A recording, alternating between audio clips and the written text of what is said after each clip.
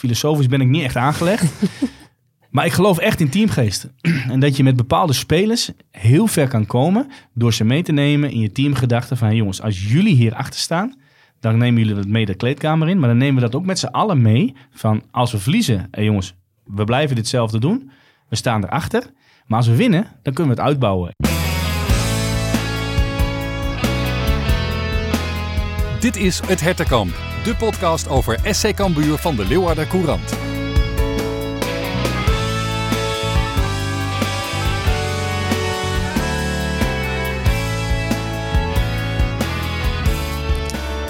SC Cambuur heeft een abonnementje op het winnen van lastige uitwedstrijden, want tegen de Graafschap lukt het alweer.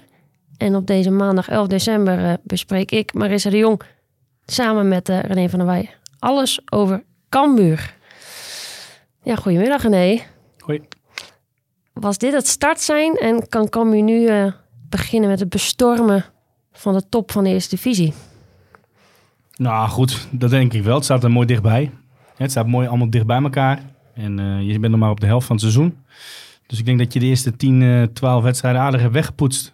En je staat er gewoon hartstikke goed voor.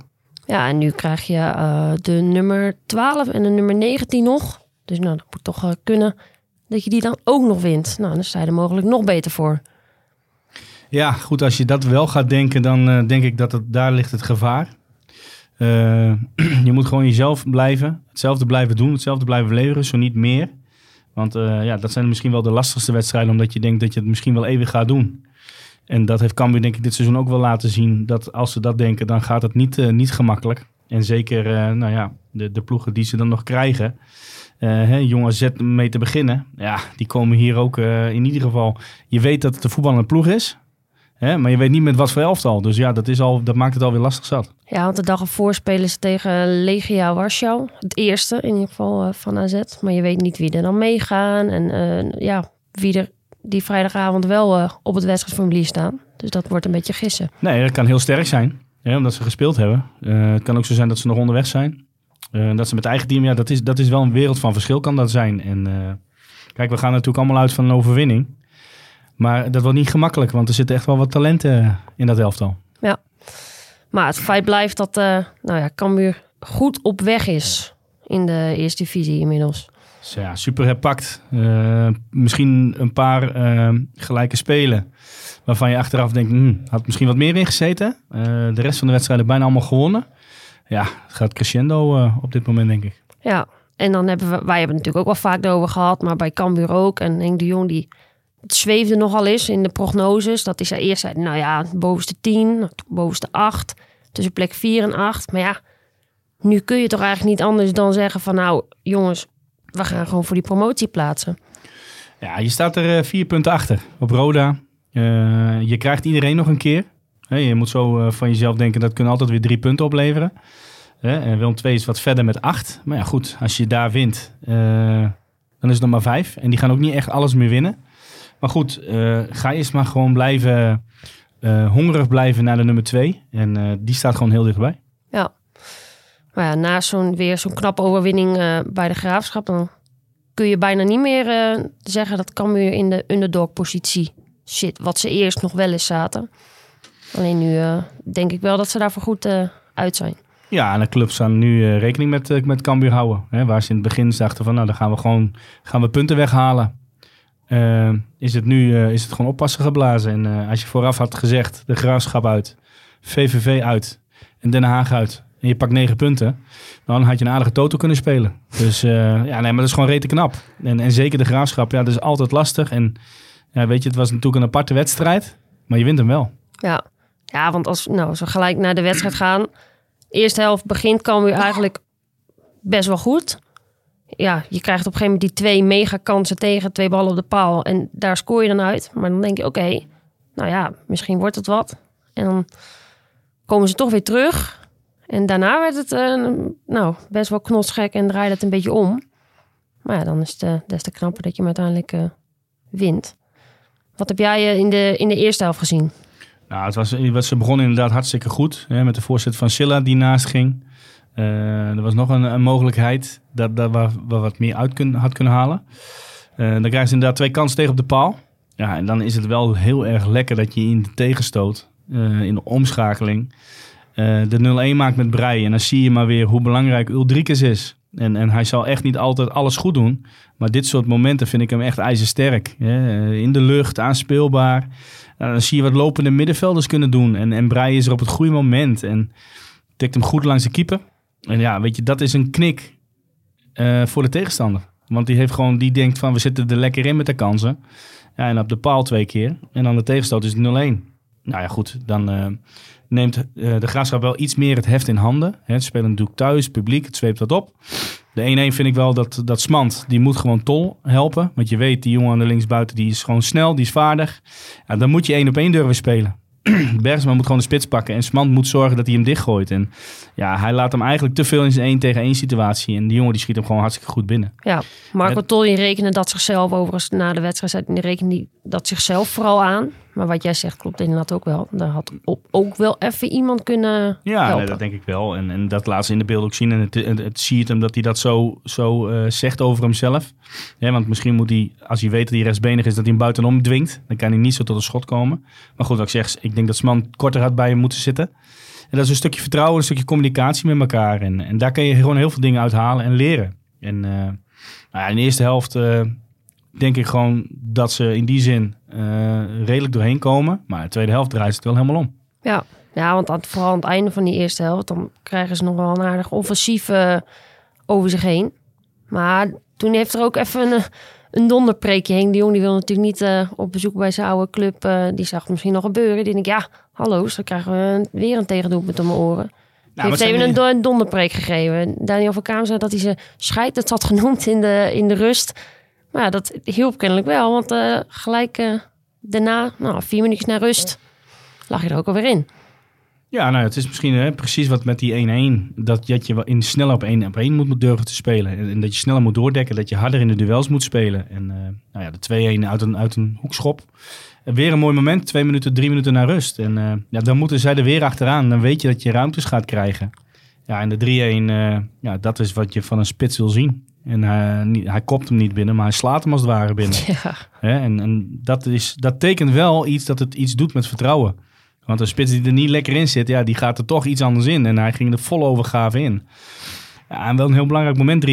Nou, zo zie je maar weer, een spits die heeft het soms echt vreselijk te verduren. Voor mij na de vorige wedstrijd kreeg je ook nogal wat commentaar. Alleen nu, misschien wel de beste man van het veld. Weet je, als het echt een topspits is, zo moet je ook zijn, dan zal hij niet bij Cambuur spelen, maar dan speelt hij boven in de eredivisie of in de middenmoot. Alleen voor ons is hij op dit moment gewoon heel, heel bruikbaar. Hij is balvast, hij is kopsterk. Je ziet heel vaak een opportunistische bal die verlengt, waardoor je kan doorvoetballen. Dus tegenstanders kunnen, als ze de druk wel goed voor elkaar hebben, dan kan Cambuur eroverheen spelen. Dus ze hebben eigenlijk ook in die zin een plan B. Dat die kaart niet altijd goed is of dat hij wat slordig is. Dat hij vorige keer de bal niet afgeeft. Ja, dat zijn momenten, daar moet hij gewoon naar kijken en moet hij van leren. Alleen nu denk ik dat hij juist aan de andere kant wel heel belangrijk is voor het elftal gebleken tegen de Graafschap. Ja, en daar is ook echt wel op gehamerd na de vorige wedstrijd. Dat ze inderdaad beter moeten communiceren. Je had het over dat ze een beetje frustratie op elkaar leken te hebben. Er is echt wel met ze gepraat. Zeggen van jongens, jullie moeten het met z'n allen doen. Praat met elkaar. 1 naar de eerste paal, 1 naar de tweede paal, 1 opvallende bal. En zo moet je constant met elkaar communiceren. En als dat niet gebeurt, zie je ook wat er dan van komt. Dat denk ik ook. En Uldrikus zet alleen Milan Smit nog alleen voor de keeper met de steekbal. Dus die heeft zijn waarde wel bewezen. En ik denk dat Balk gewoon nu niet meer mag kijken dat hij de bal niet heeft breedgelegd vorige week. Want dat had hij nu vrijdag was het? Ja, vrijdag. Had hij hetzelfde moeten doen. Had hij hem ook breed moeten geven, de eerste op Uldrikus. En dan gaat hij zelf. Dus dat zijn altijd momenten in de wedstrijd. Ja, weet je, dat moet je maar accepteren van elkaar. Dat je een andere keuze maakt. Kijk, de echte goeie die hebben het overzicht. Die kunnen op het laatste moment van de situatie nog bepalen. Speel ik hem af, ga ik door. Dan kunnen ze beslissen. En de tweede, daar zie je gewoon dat hij wacht om hem breed te geven. En daar had hij gewoon zelf naar de goal moeten gaan. En dan had hij gewoon eens voor de 1-4 kunnen gaan. Dus dat zijn momenten in de wedstrijd. Dat moet je gewoon in die zin een beetje aanvoelen. En het is mooi dat ze elkaar gunnen. Want ze hebben gewoon genoeg kansen gekregen. En dat is echt door het samenspel met elkaar. En dan kom je ook het verst. En ja, je kan blijven zitten dat iemand een bal een keer niet breed geeft. Ja, weet je, dat doet hij aan de ene kant. Ze spelen echt niet voor hunzelf. Nou ja, goed, en dat zei ik dus vorige keer ook. Als je even met elkaar gaat zitten, dan heb je het er ook zo uit. Ja, nou en inderdaad wat je ook zegt, de kansen waren er genoeg. Ze hadden misschien nog wel dikker kunnen winnen, maar dat dan in ieder geval die 1-3 nog valt, dat blijkt dan in de blessuretijd, minuutje voor tijd volgens mij nog wel heel belangrijk te zijn als die Donny Warmerdam nog eentje erin pegelt. Ja, maar goed, dan is het einde van de wedstrijd. De Graafschap gaat wat meer van bank spelen. Wat meer optimistisch en nog meer. Ja, weet je, dan moet je gewoon druk op de bal houden. En dat zag je aan de eerste instantie. Volgens mij was het Jontley aan de rechterkant. Moet eigenlijk de voorzet proberen te kosten en alles eruit te halen. Dan lopen de middenvelders niet echt mee. Blijven iets te veel centraal staan en te veel kijken naar de bal. Ja, dan staat hij vrij en dan schiet hij hem zo binnen. En ja, goed, het neemt niet weg. Ook die 2-3, je gaat met 3 hele goede en belangrijke punten naar huis. Ja, dan moeten we misschien ook niet te veel nadruk inderdaad dan leggen op een tegendoelpunt en zo. Daniel van Kaam deed dat overigens wel. Dat verbaasde me een klein beetje na de wedstrijd. Ik denk, je hebt een hele belangrijke uitwedstrijd gewonnen. Maar hij zei, ja, die tegendoelpunten, nou, daar zat hij dan toch nog wel een beetje mee. Van, we krijgen telkens weer tegendoelpunten. Waar zal het dan aan liggen? Het had gewoon voorkomen kunnen worden. En dat is gewoon veel beelden met elkaar bekijken. En ik moet zeggen, de laatste 10 minuten stonden natuurlijk aardig wat andere jongens op dan in het begin. Ze hadden aardig gewisseld. Dus ja, dan is het ook lastig om de organisatie te houden. Want je krijgt, ik denk, 5 keer gewisseld. 4 of 5 keer. Ja, dan krijg je andere jongetjes op andere posities. Ja, en dan kan één moment beslissend in die zin zijn. En daar mag je best wel in die zin even teleurgesteld over zijn. Maar goed, het belangrijkste is wel het winst. Ja, en dat is misschien ook inherent aan de manier waarop Cambuur speelt. Met een aanvallende intentie, ja, dan schiet misschien het verdedigen. Misschien niet al, ja, is niet goed, maar het schiet er soms misschien een beetje bij in. Nou, maar het gaat erop, je moet hem over de streep trekken. En dat hebben ze denk ik wel goed gedaan. Dat hebben ze zeker goed gedaan. Dus dat werd ook flink gevierd. Overigens wel geinig. Ulrikes, die kwam na de tijd, kwam in Henk de Jong toe. Zei hij van... Wat is dit, joh? Waarom roepen die fans nou jouw naam? Riepen ze nou jouw naam? Zaten ze dat nou te zingen? Dus het was wel geinig om te zien hoe Henk de Jong ook daar in Doetinchem nog steeds gewaardeerd wordt. Die had zijn handen vol aan handjes geven, foto's maken, duimpjes opsteken, even zwaaien. Dus dat was wel geinig. Maar het is wel knap dat je altijd bij een andere club terug kan komen. En dat iedereen nog positief over je is. Kijk, tuurlijk, je hebt promotie gehaald en... Weet je, dat is ook hartstikke mooi voor zo'n club. En dat hebben we hartstikke goed gedaan. Maar er zijn niet veel trainers die zo worden onthaald bij een terugkomst. Dat kan echt niet iedere trainer dat is zeker zeggen. Bij Cambuur, hè? Daar kunnen de mensen ook wel over spreken. Ja, dat is toch, de supporters ook. Ik denk dat het ver moet gissen dat ze iemand scanderen als terugkomende trainer. En goed. Dat is alleen maar mooi voor Henk en heeft hij ook verdiend, denk ik daar. Denk ik ook zeker. Nou kreeg ik, René, je moet nu even de innerlijke filosoof in je loslaten, want ik kreeg een beetje filosofische vraag binnen. Wat zijn de belangrijkste lessen die Cambuur heeft geleerd in de afgelopen maand? Zowel op als buiten het veld. En hoe beïnvloeden deze lessen de koers van het team voor de komende weken? Laat die maar even op je inwerken. Nou, dat zijn wel meerdere vragen. Nee. Nou goed, weet je, er staat een team. En ik denk dat er een hele duidelijke speelwijze is.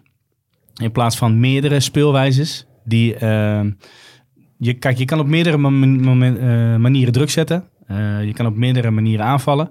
Maar Henk is iemand die een speelwijze heeft. We spelen 4-3-3 met de punten achter. Of graag met overlap met de backs. We willen echt wachten met de opbouw. Uitstellen, zodat de middenvelder vrijkomt. Ja, dat was in het begin niet zo. Dat hadden ze meer een andere speelwijze. Ik heb volgens mij wel 3 verschillende formaties toen gezien. En ik denk dat dit houvast geeft. Ook jongens fouten durven laten maken. En niet gelijk gestraft worden met een plek op de bank of door een wisselbeurt. En je ziet nu wel dat er een hechter team staat die hoge druk zet op het veld. Nou, dan gaat de tegenstander meer fouten maken. Dat dwing je dan automatisch af. Waar we altijd in die zin een beetje bang voor waren is met ruimte in de rug spelen.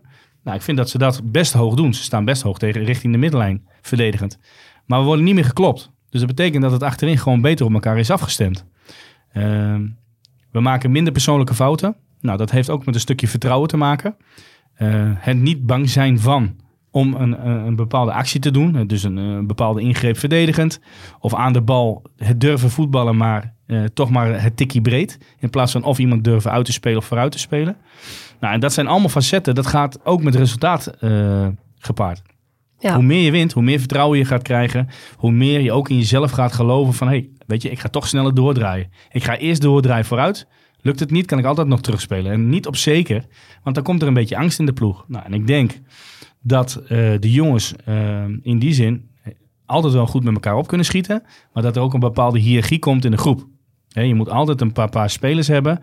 Een paar sterkhouders, zo noem ik dat dan altijd. Een stuk of 3, die het hele team kunnen beïnvloeden. Je hebt altijd spelers, daar hangen altijd 5, 6 spelers omheen, waar ze goed mee kunnen. Dat betekent ook de wisselspelers moet je heel belangrijk maken, want die heb je nodig voor als er iets moet worden gewisseld. En als je die sterkhouders, die beïnvloeden eigenlijk het teamproces in de kleedkamer. Want als trainer ben je daar niet vaak bij. En als jij goed op goede voet bent met die spelers, en noem het was dat, maakt niet uit welke 3 het zijn, maar die kunnen het hele team dan meenemen. En als je dan met z'n allen in één proces gaat geloven en je staat daarachter, ja, dan ga je ook op een gegeven moment dingen omzetten. En je hebt het gezien, in het begin was de eerste wedstrijd nog volgens mij een nederlaag. NAC was een moeilijke wedstrijd. MVV was volgens mij nog gelijk uit mijn hoofd. En toen wonnen we van Groningen. Het was echt een hele matige wedstrijd, maar je wint hem wel. En dat doet heel veel met een moraal. En je ziet nu op een gegeven moment dat je wedstrijden op je eigen manier gaat winnen. Dus wat krijg je in het team? We gaan geloven in elkaar dat het gaat werken. Nou, als je de balans ook ziet, de moeilijkste uitwedstrijden, Graafschap, VV Den Haag, die win je. Thuis Groningen, die win je. Roda speel je gelijk. Ik vond Roda misschien wel een van de betere elftallen van dit seizoen die ik heb gezien hier. Voetballend, ja. Voetballend. Dus dat moet weer een lat zijn van oké, jongens, we zijn goed, maar we zijn nog niet de beste. Nou, daar moeten we naartoe. Eindhoven speel je gelijk. Nou, daar moet je zorgen dat je die wedstrijden gaat killen en dat je die 3-1 maakt, dan is het klaar. En eigenlijk hadden we daar ook gewoon van moeten winnen. Maar goed, zo goed zijn we dus nu nog niet. En dat is alleen maar mooi voor de staf om daarmee aan het werk te gaan met die spelers. Van jongens, luister, die wedstrijden die moeten we gewoon tackelen. Die moeten we ten koste van alles winnen en over de streep trekken. En in het hele verhaal, filosofisch ben ik niet echt aangelegd. Maar ik geloof echt in teamgeest. En dat je met bepaalde spelers heel ver kan komen door ze mee te nemen in je teamgedachten van jongens, als jullie hier achter staan, dan nemen jullie dat mee de kleedkamer in. Maar dan nemen we dat ook met z'n allen mee van als we verliezen, jongens, we blijven ditzelfde doen. We staan erachter. Maar als we winnen, dan kunnen we het uitbouwen. En ik denk dat dat nu een beetje gaande is richting het einde tot de winterstop. Oké, we zitten erin, we scoren meer, we krijgen minder tegen. Dus onze speelwijze op dit moment loont. We maken veel goals. Nou, en ik denk ook goede goals. Er zit veel spirit in. In het begin hoorde je heel vaak energie. En weet je, daar geloof ik niet zoveel in. Want dat heeft iedereen wel. Want als je wil spelen op dat veld, zeker bij Cambuur, dan moet je gas geven. Dus iedereen heeft wel energie, maar het gaat erom met wat voor intentie je gaat spelen. Nou, het publiek moet je erachter krijgen. Dat heb ik wel eens vaker gezegd. Als speel je een draak van een wedstrijd, je geeft 2 keer goed druk, en je doet een sliding en ze zien dat je knokt, weet je, dan krijg je het erachter. En dat zie je nu vanaf het begin van de wedstrijd, komt het publiek er al achter. En nou ja, goed, ik denk dat ze daar heel slim voor inspelen, want we willen graag aanvallend voetbal zien. Weet je, als je nou fouten maakt, dat zal iedereen accepteren. En zeker met de selectie die we hebben, die is klein, die is niet breed ten opzichte van anderen. Nou, dan doen ze het toch hartstikke goed. Dus ja, ik denk alleen maar nog die 2 wedstrijden. Probeer in ieder geval 4 punten te pakken en doe je het gewoon goed, pak je 6. Nou, dan sta je gewoon bij de eerste 3 en dan kan je gewoon richting voor het tweede seizoenshelft kan je hartstikke mooie dingen doen. Ja, dan heb je het net over die speelwijze. Die zit er inderdaad in, maar we benoemden aan het begin van de podcast ook, als je mee gaat doen op de top, dan gaan mensen je op je instellen. Dus kan Cambuur deze speelwijze ook tegen ploegen als, nou noem het een Eindhoven of dat soort ploegen gaan doorzetten? Of moet je dan uit een ander vaatje tappen? Nou, ik denk niet, het is niet uit een ander vaatje. Het is gewoon dat je dingen nog beter moet gaan doen. Kijk, zoals Eindhoven, dat was de eerste die echt zich heeft ingesteld van oké, de wedstrijd gaan we doopmaken. We gaan hem aanpassen aan Cambuur. We spelen een ander spel, in die zin nog verdedigender. En we weten dat we altijd 2 kansen krijgen. Dus dat betekent dat Cambuur weet, we moeten nog beter zijn in balbezit. We moeten nog beter situaties gaan uitspelen. Kansen, die hebben we gehad, die hadden we moeten maken. Nou, dan zal je niveau gewoon omhoog moeten. Per persoon, individu. En dan automatisch wordt het voor het elftal.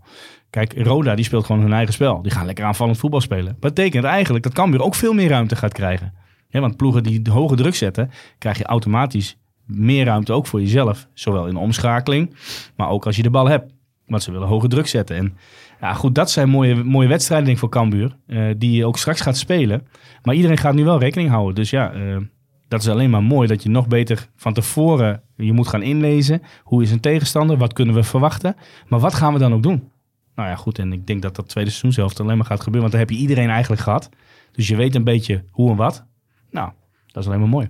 Ja, dan kun je er echt om gaan spelen. Ja, dat zijn er een stuk of 4, 5 die zullen erom gaan spelen, verwacht ik. Willem II doet het natuurlijk nu hartstikke goed. Is eventjes weg. Hè?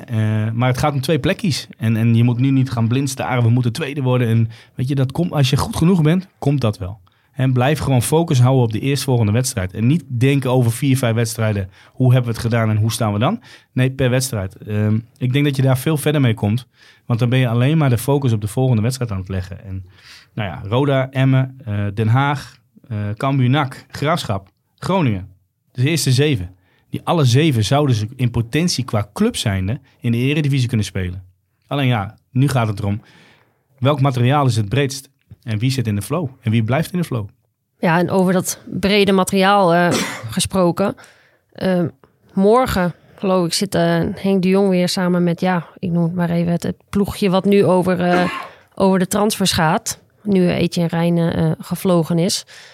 Ja, en dan gaan ze beslissen wat ze willen. Ja, Henk de Jong die zei voorafgaand aan de wedstrijd tegen de Graafschap, zei hij van, verlies je de komende 3 wedstrijden, dan kun je gewoon rustig vrij uit gaan ballen en met de selectie die je nu wat hebt. Alleen als je ze wint, dan moet je eigenlijk wel naar boven gaan kijken. Dus ja, dan moet je misschien wel, ben je het eigenlijk aan je stand verplicht om te gaan investeren in nieuwe, kwalitatief goede spelers, om wel bovenin mee te gaan doen. Dus ja, daar haakt trouwens Jamie daar ook op in. Hij vraagt hoeveel versterking, dus hoeveel, heeft dit Cambuur nodig om bovenin mee te doen? Want hij merkte dat ook tegen de Graafschap eigenlijk slechts 2 tot 3 volwaardige selectiespelers op de bank zaten. Met El Hilali, Jeremy van Mullum en John van der Meer. Ja, je hoort het wel. Ik ben een beetje verkouden. Ja, dus zeker. Het heerst. Het zit helemaal in mijn keel. Maar we gaan het proberen. Nee, de bank is niet breed. En qua ervaring zullen ze niet heel veel kunnen brengen. Maar ze zijn wel enthousiaste gasten. We weten niet hoeveel geld er is. En we weten niet of Van der Water verkocht wordt. Dus ja, dat is de afwachten. Rechtsback is misschien wel belangrijk. Ja. Die Tol doet het nu hartstikke goed. Ik blijf erbij, je moet een vleugelaanvaller halen. Zodat je gevaarlijk kan blijven. Want is er eentje geblesseerd, zit er één niet in de vorm, dan kan je wisselen. Ja, ook als een signaal denk ik aan de buitenspelers die er nu zijn. Van, als het even minder gaat, dan staat hier ook iemand die kwalitatief eigenlijk niks voor jou onderdoet, die daar ook kan staan. Nee, dat denk ik ook. En het middenveld zit wel aardig in elkaar. Dus ik denk niet dat ze rare dingen of gekke dingen gaan doen. Nou ja, het scheen zo te zijn dat Henk de Jong zijn oog had laten vallen op een spits. Maar ja, hij zei daar zelf van, hij zei als er iets voorbij komt, een mooi kansje, dan moet je die ook niet laten gaan. Toen dacht ik, oké, maar misschien op andere posities is het misschien wel harder nodig. Maar we gaan zien inderdaad wat ze gaan doen. Je hebt natuurlijk ook een som, wat geld voor een paar ton, geloof ik, voor Etienne Reijnen gekregen. Dat zou mogelijk ook nog wel mee kunnen spelen. Dat je iets meer ruimte hebt. En inderdaad, heel veel hangt denk ik af van de Water. En die kun je dan inderdaad maar beter ook snel in die transferperiode dat die weg zou gaan. Nou ja, ik denk niet dat Henk in instantie een spits gaat halen. Want Ulrikes doet het goed. En Smit kan daar ook spelen. Ja. Dus op het middenveld nogmaals is het goed. Achterin staat wel aardig.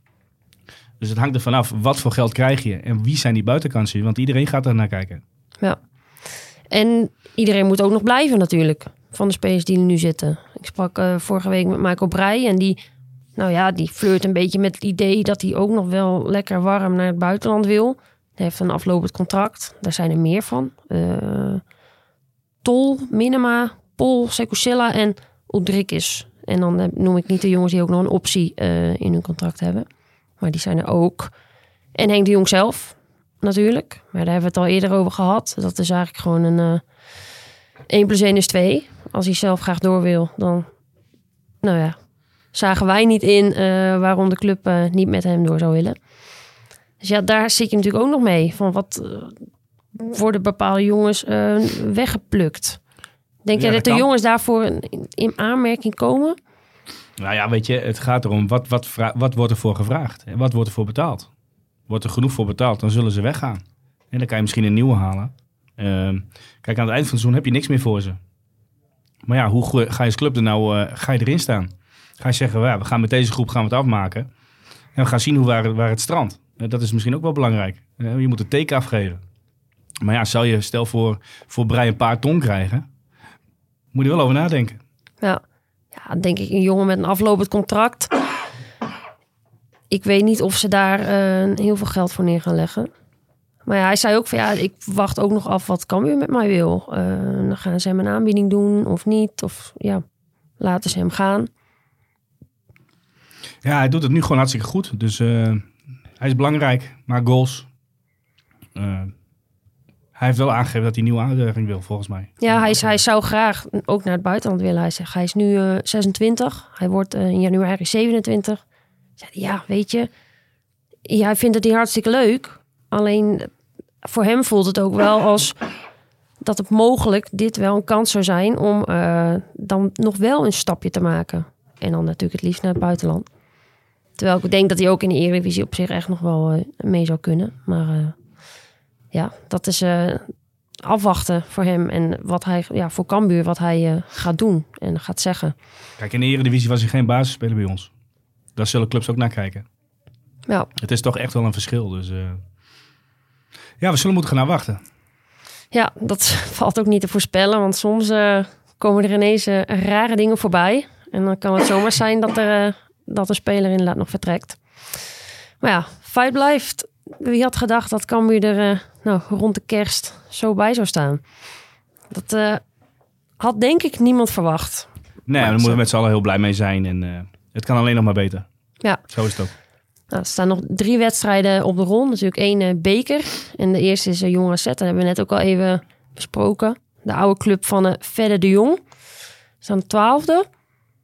Maar ja, we zeiden net ook al, geen idee hoe ze het gaan doen en met wie ze daar staan. Het kan zijn dat je denkt van zo, wat een selectie. Of je denkt, heel veel onbekende namen. Maar ja, het zou voor Cambuur fijn zijn als de betere spelers in ieder geval gevlogen zijn nog. Komende vrijdag.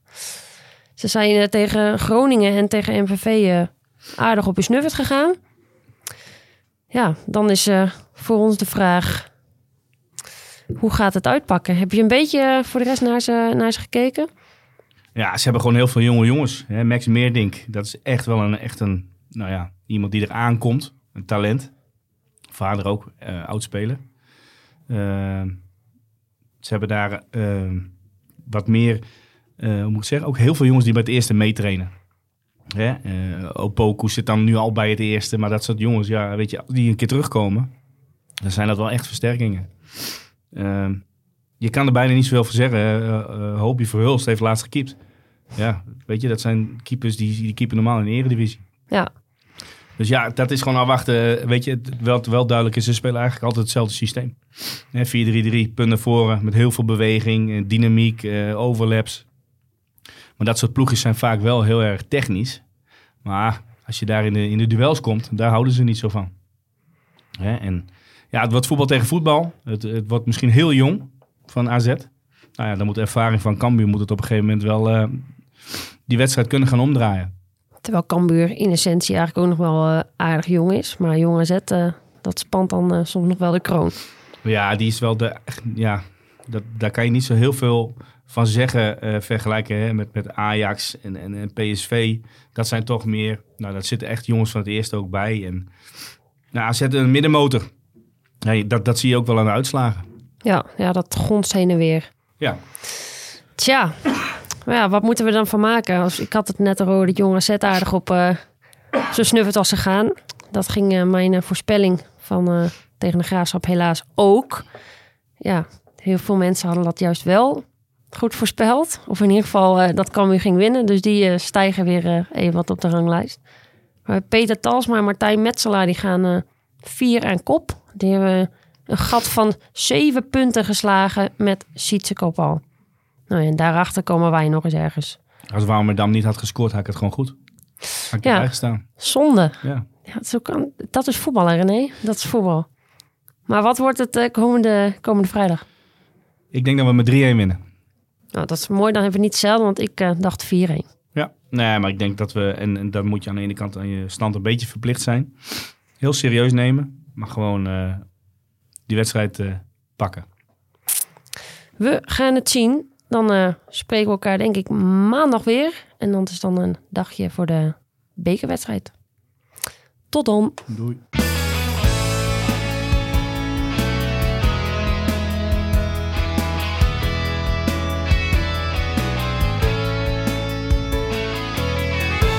Dit was het Hertenkamp, de podcast over SC Cambuur van de Leeuwarder Courant. Abonneer je nu via jouw favoriete podcast-app.